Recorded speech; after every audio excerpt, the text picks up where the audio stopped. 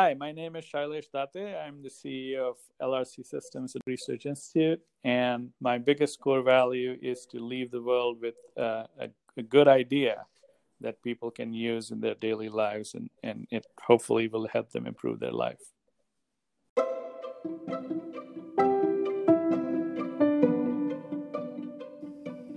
Hi everyone, I'm Daniel Ling, and you're listening to Absolute Value, a show about applied math, investing, and the underlying principles that help us live happy, healthy, and productive lives.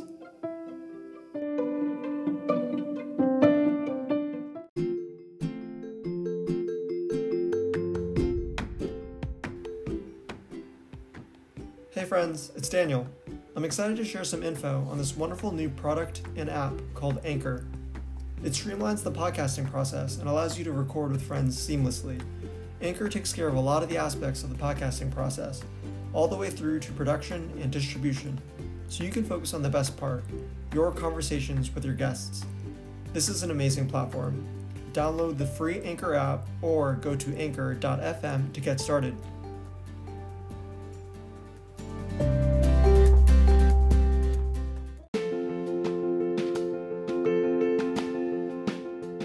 Today, I'm excited to welcome Dr. Shailesh Date to the podcast. Dr. Date is the CEO of the Laboratory for Research in Complex Systems, a research institute based in Menlo Park focused on complex systems research and venture building, including research and ventures aimed at tackling the COVID-19 pandemic. He is also the head of Global Viral, an SF-based organization and leader in global research focused on pandemics, with a mission of combating the spread of infectious diseases and dedicated to pandemic prevention and monitoring the transmission of viruses globally. Dr. Date is an epidemiologist by trade and a leading expert on infectious diseases. On the episode, we discuss strategies to combat the COVID-19 pandemic globally and our continued fight to control the spread of infectious disease. We also talk about the trajectory of the pandemic, the path for vaccine distribution, and other areas of pandemic research. As we start to see progress in vaccinations across the country and make our way out of the COVID-19 crisis, we discuss the road forward, as well as the infrastructure needed for pandemic preparedness and to prevent potential future pandemics. We discuss Sample Exchange, a new software venture that we've launched, and a spin-out of the Laboratory for Research in Complex Systems, based here in Menlo Park. Sample Exchange serves as a tech-enabled platform to aid the rapid development of urgently needed vaccines for novel viruses, including the COVID-19 vaccine. The platform will serve as part of key infrastructure needed to ensure pandemic preparedness and prevention of global outbreaks. Thanks for tuning in. We hope you enjoy. Shailesh, thanks for being on the podcast. I know we could talk about a lot of the topics in complex systems we're working on, but I hope to focus this discussion on the ongoing COVID-19 pandemic and our efforts in this area. I'd love to start off with, what have been your takeaways and perhaps not so obvious trends you've noticed in terms of how the pandemic has evolved over this past year and how it maybe contrasts with initial outlooks from an epidemiological standpoint when we first were seeing the propagation of this virus? Now, this is another interesting observation, and we have, although we do hear in the media and we do see a lot of difference of opinion between sort of socializing or social distancing and wearing masks and having bubbles and all kinds of things. We have been, to a large extent, and this is a credit to all the people.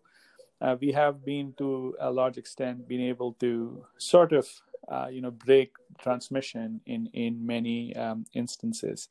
And one of the interesting things that has happened is that some of the transmission of other communicable diseases, especially things like influenza, has also gone down significantly. And you can read about some of the decrease in cases in the morbidity and mortality reports and so on. And so it is actually, in a bad way, but a silver lining about to the pandemic is that we have definitely stopped the spread of some other communicable diseases that are a big burden on the population. Definitely an additional positive effect of social distancing. And while it is encouraging to hear about this reduced transmission of other diseases, what does it mean for public perception of the influenza vaccine and its importance? could there be second order effects of this that are less than ideal? Now, an interesting thing is happening, and that is that we always have this issue with influenza. Just most people, even though the vaccine is available every year, there's a significant portion of the population. Not I don't know how to qualify it. I wouldn't know how many, what percentage of the population, but there's a significant portion that does not take the flu vaccine. And although it does not, there are different. Some of them have real reasons, but this leads to differing consequences. And every season almost we get a robust transmission of the flu. Now, given the fact that there is already some resistance to taking the flu vaccine, one of the things that we're worried about, the ID epidemiology community, is to this knowledge being publicized that flu cases are down. Now, if you're telling people that there are some people who don't even take the vaccine, and then they hear about the fact that flu is not as prevalent this year as it was in the previous years, then they're even more not likely to take the vaccine. So that is a bit of an issue. But we have fortunately seen a reduction in transmission. Now, there is another point that is important, and that is co-infection. So with influenza, we have pneumonia that happens in some patients, and there are other infections. There's also people who come into the hospital who get hospital-acquired infections, and all of these things we are actually not seeing with COVID people, with COVID patients. Even because of, again, some of the measures that have been taken by hospitals and hospital chains themselves, we've actually seen a reduction even in nosocomial infections. And with COVID are going to have, there is especially ventilated or something, then they are going to have issues, perhaps even pneumonia. But this is another point, is a significant amount of infection. So this is it's not it's a complicated picture.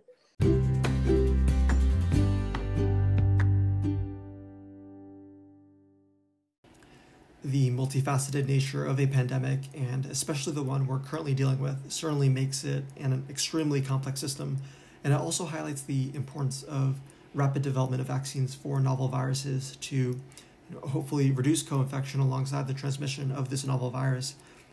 Something we've talked about in our building of new ventures geared towards COVID-19 response, and we'd love to chat about it here. The importance of collaboration, both in public and private spheres, for urgently needed vaccines, vaccine development, and in regards to the time-sensitive nature of pandemic response and delivering a COVID-19 vaccine as quickly as possible. Also for pandemic preparedness and prevention in regards to the threat of future pandemics. Absolutely. So we are seeing, of course, this is unprecedented, even for vaccine development. Of course, as many people, almost everyone who was in the pharma industry has stepped up or towards thinking vaccine development, towards any kind of pharmaceutical intervention, and that is really progress. Some of the best and the brightest minds in the industry. I think we are seeing the effects of that. We've very quickly been able to put it into and seeing effectiveness of those vaccines from manufacturers. So that's great, actually. This is that we have actually been able to get a couple of different manufacturers in line, and they seem to be good and efficacious on. So that's, and I will touch on the collaboration part. But one of the things that we have to think about, seeing, especially people don't think about this, but even though a vaccine is going to be, it's great that we have a vaccine, but remember that, we are thinking this is very rarely the case that we actually vaccinate of the country, or in this case, we are going to try and vaccinate this this. So there are going to be challenges to measuring, and so many. I hope it's not big. That doesn't that big of an issue, but it can be. So, thinking about vaccines, and it's a great, it's really so quickly. There's going to be some challenges in the availability of this. Now, the collaboration that is really really important, and that has it is that we've done together. People have shared, some samples. We've noticed, and we noticed this for almost before COVID happened. We've seen this big issue that we have. There is lack of operation. Would like it to be. We can, if we want to have any kind of a prevention, and sort of recognizing this, decided to address this, and sample exchange is a brand form. We have had a soft launch. It's an alpha, but the idea is that we will actually open up this platform. Researchers, all people can share that they've developed through their research on the platform, and it can be anything. It can be libraries that you've developed. Someone else find them useful, or product, small molecule, and we're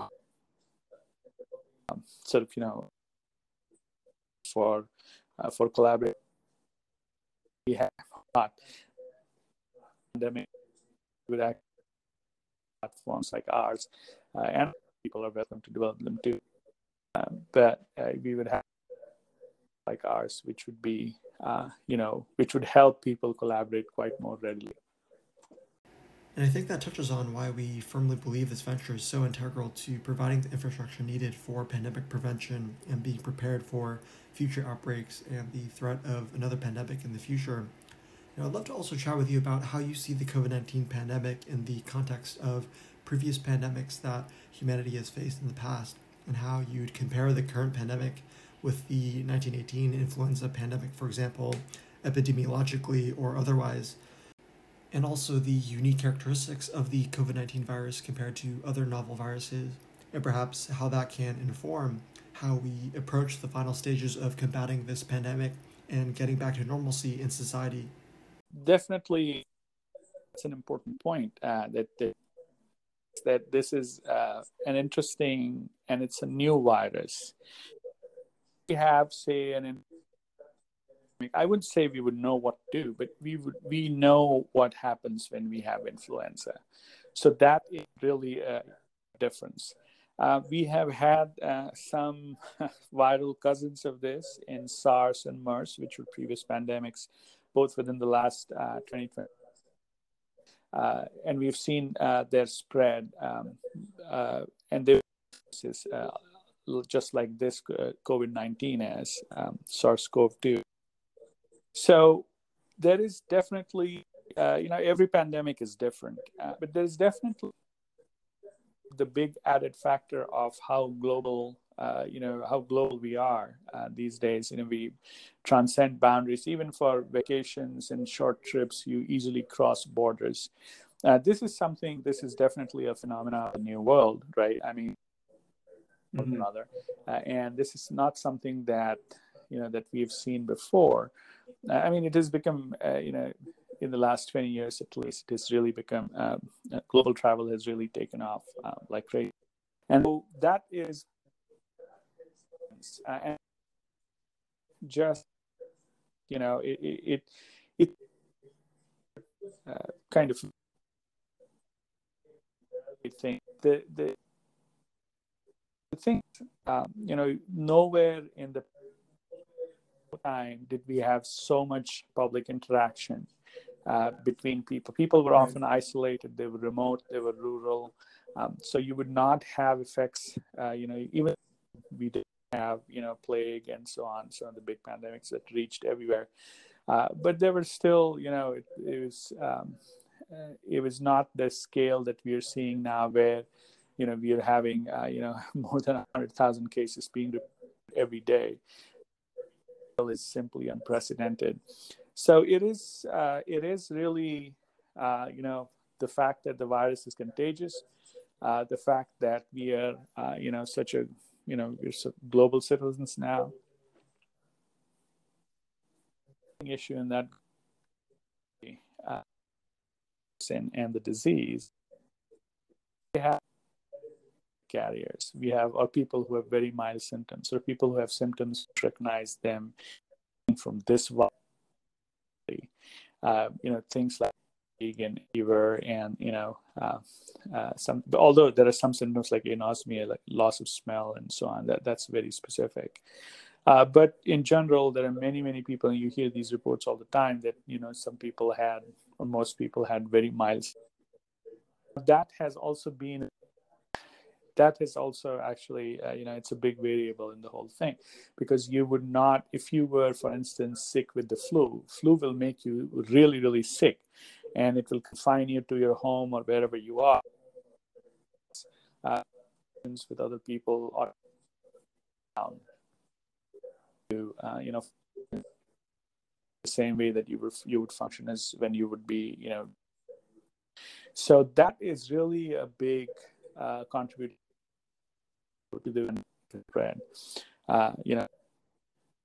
Fact that people, I've had some people in my own family who tested positive, but who actually were super surprised as to why they tested Sorry to positive. hear that. Huh? Sorry to hear that. I did. No, it was actually healthy people. They've remained healthy, and they were just. It was really, and then we had some other, we tragedies. Not my family, but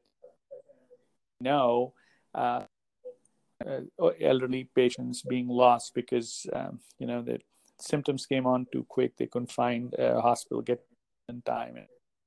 We've had all kinds of patient profiles. So definitely, yeah. But that is really the difference between this and other pandemics.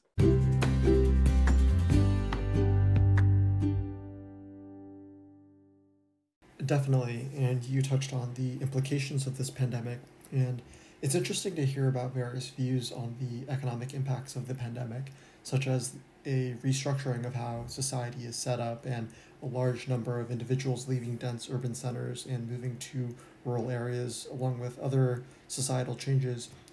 What do you see in the long term in terms of how this pandemic is changing society structurally? New York City is New York City. It's very special. Right. Yeah. We should not see the United States or the world through some of the lens of these big cities. Most dense. Yeah.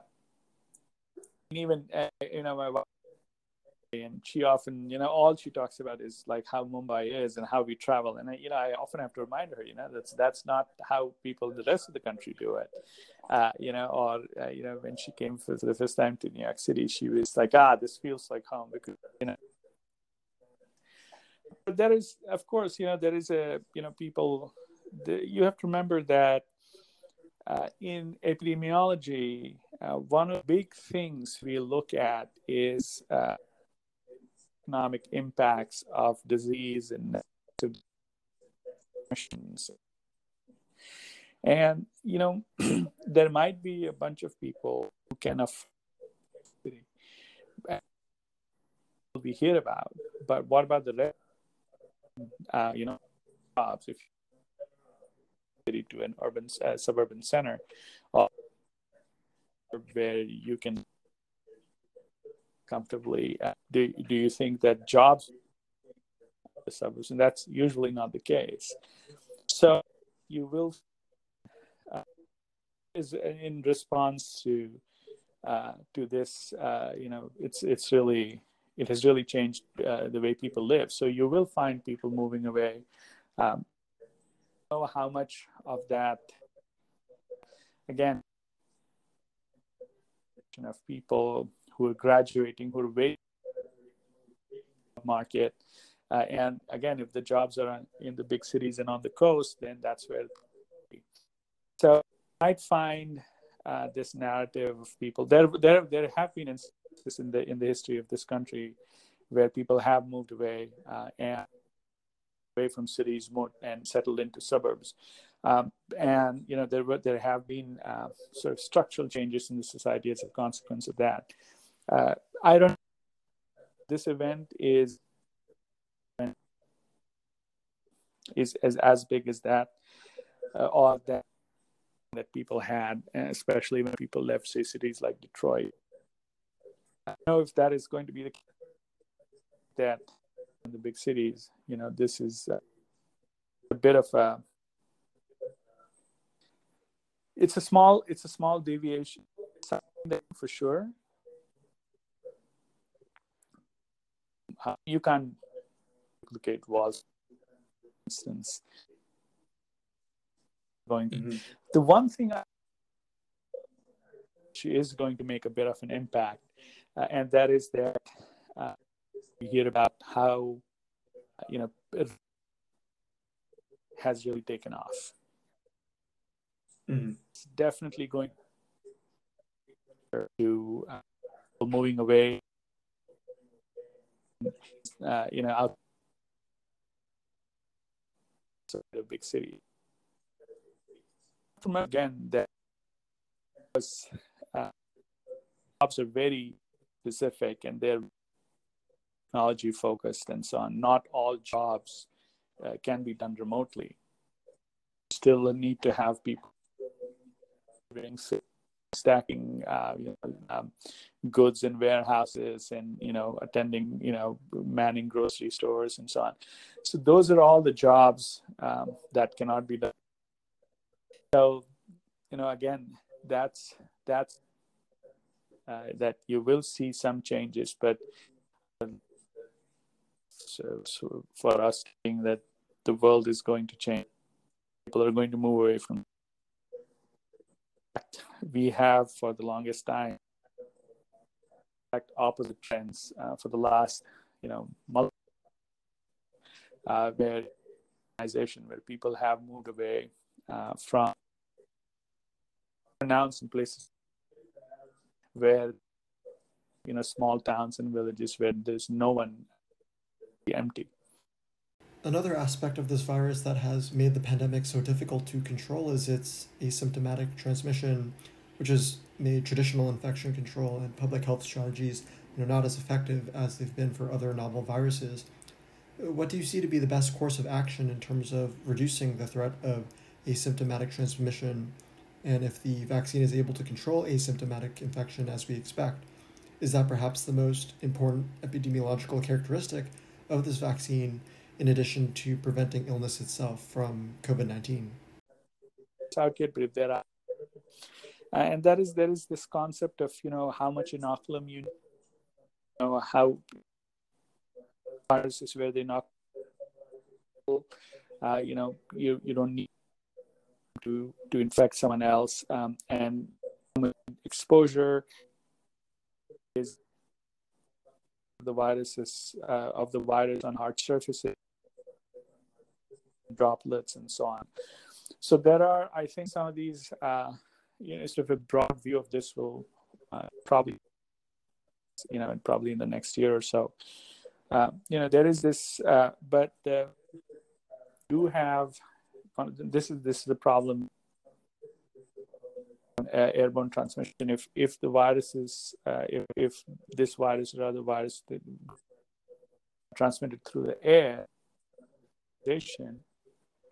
then aerosol remains around for a while. especially these days when indoor, which are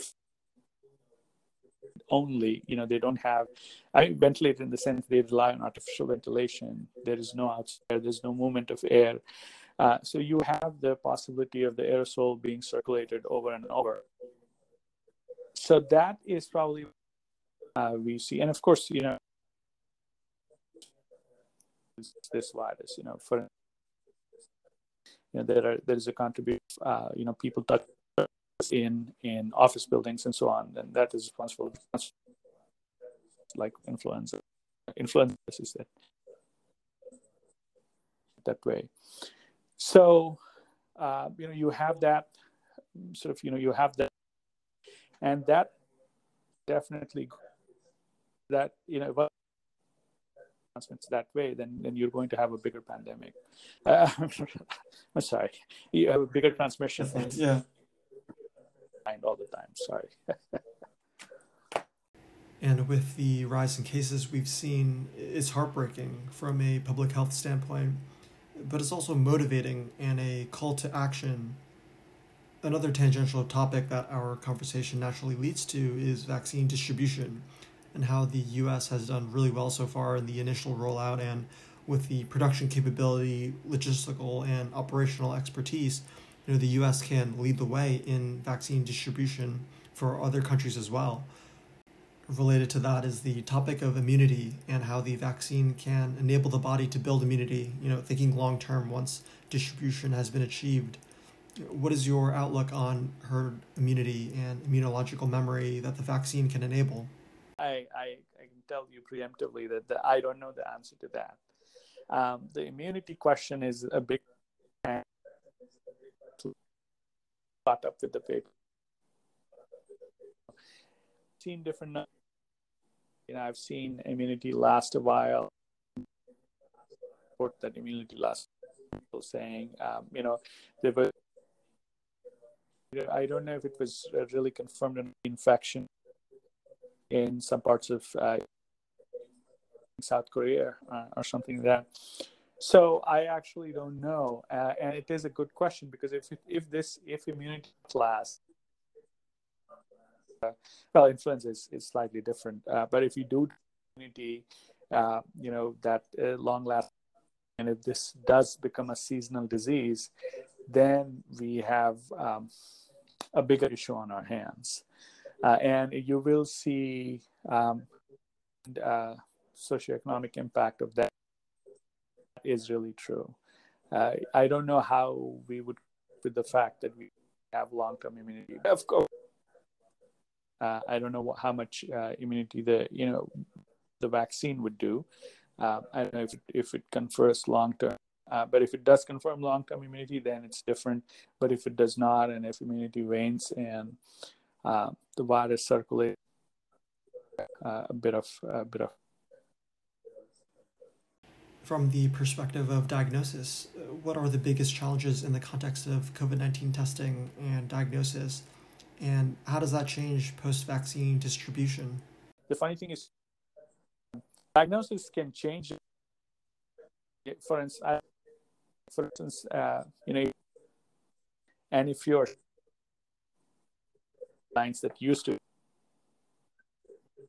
strongly encourage the physician to start treating you for, would be the most likely, and that is often, that is absolutely true now for COVID. If you are showing symptoms, if you are sick, then given the fact that we have been, sort of distancing ourselves, and there is no longer transmission of anything else, you might have a bit of cold and some allergies,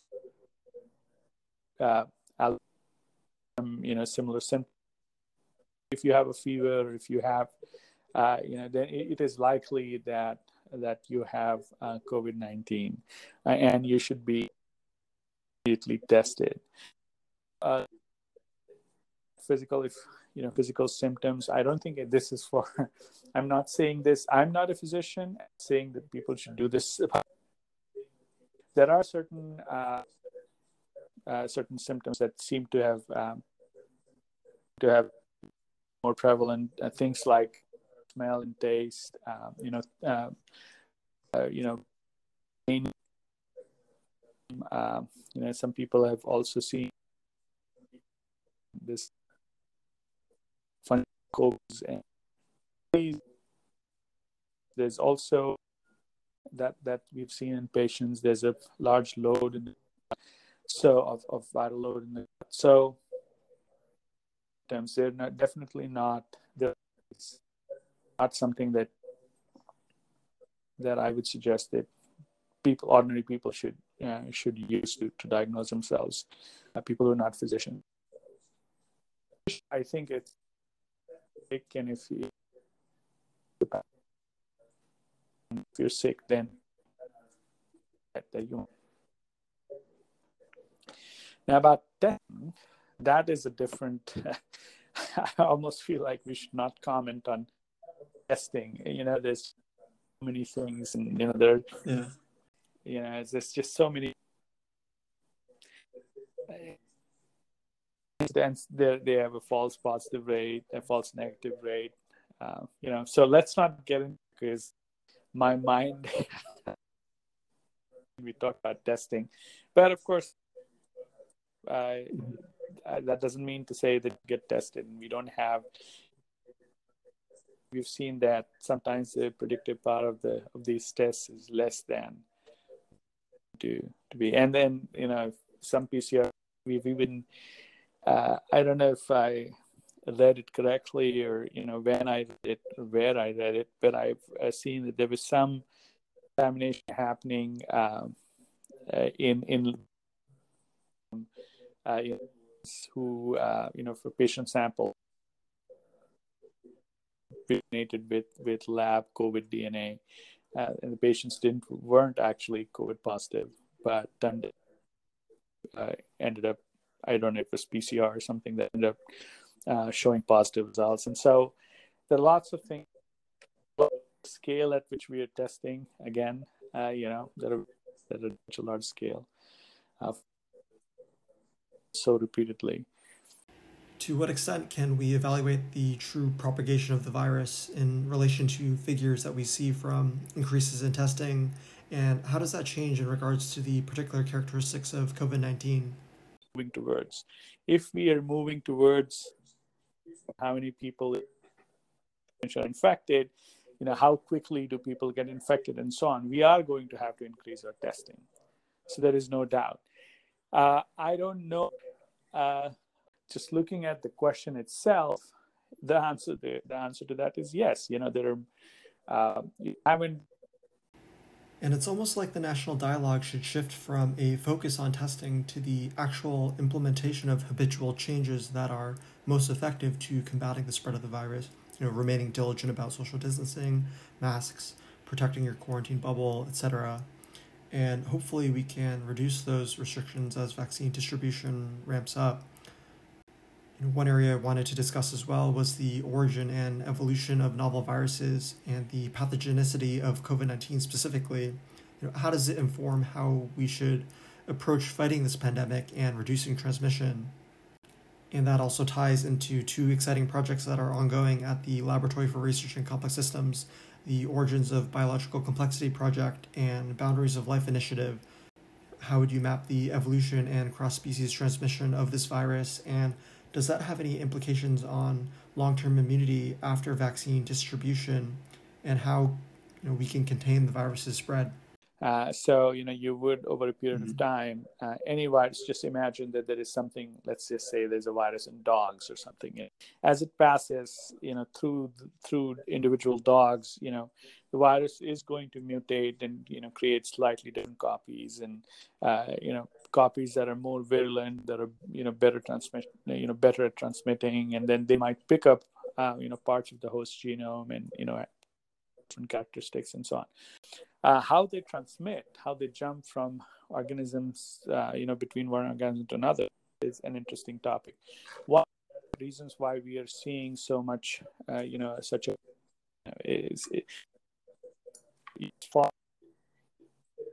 we are seeing essentially what is known as zoonotic transmission from animal to humans. As we deplete the environment, humans are coming more and more animals which were previously not you did come in contact with. Bat guano is something that people use now as an organic fertilizer. And so there are people who have to go and collect the bat guano, and they have to go into caves. And so there they have encounters with bats that naturally not have. And so there is this exposure, and it just, we are living in modern times, and we have, slightly different habits than what people had previously. Every so often, our proximity to animals for transmission that happens from the animal to humans. Now, there are lots of, maybe there's a burden even in cats and dogs. We just, we don't know. But the reason why it doesn't transmit easily is because, there's a difference. If there's a virus that can in biology, that can use a receptor or something on a cell that is commonly conserved, then the virus is likely to transmit to humans. So one of the things that we are trying to, so this is a different area. You brought up the Boundaries of Life project, which is a very interesting project. Go once, forget virus, all the animals and plants and everything that we know. Are there organisms? Are there other kinds of life that we haven't even? And some of these might have some health. So it's that we are looking at through the Boundaries of Life. And finally, we have seen the trajectory of the COVID-19 pandemic. What aspects of its trajectory are most salient to you, perhaps in regards to transmission of the virus? Asymptomatic carriers is the answer to that. So you control, and then it passes into a trough where you have transmission, but it's asymptomatic, and then it transmits to enough people who are, and then the number of those. That's why we get these waves. So people were still, but there is a parameter here of social distancing. So as people go down, people think again, and the number of these together produce that pattern.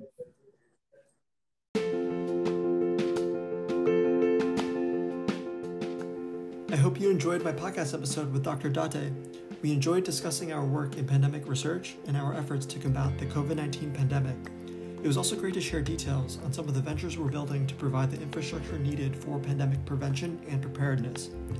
While this episode focused on our research and venture building aimed at tackling the ongoing pandemic and public health crisis, on a future episode we hope to discuss some of our other complex systems research and moonshot technologies we're building in the areas of AI, self-driving cars, climate tech, and quantum computing, with the goal of improving lives and making a positive difference in the world.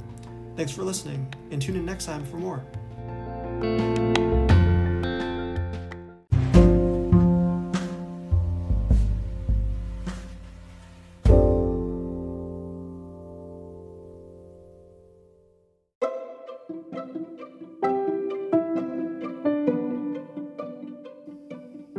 That's it for today. Thank you for listening to Absolute Value. Listeners, what did you think? You can rate and review this show on Apple Podcasts, and you might find your review featured on a future episode. I'd love to hear from you. You can leave a message on our website, and it too could be included in a future episode. You can also send us an email at absolutevaluepodcast@gmail.com. Please follow us on Twitter at the handle ABSValuePodcast. You can also follow us on our Facebook, Medium, and LinkedIn pages to stay up to date on new episodes. And if you haven't already, please subscribe to Absolute Value on Apple Podcasts, Spotify, Google Podcasts, or wherever quality podcasts are downloaded. Thanks again for listening, and see you next time.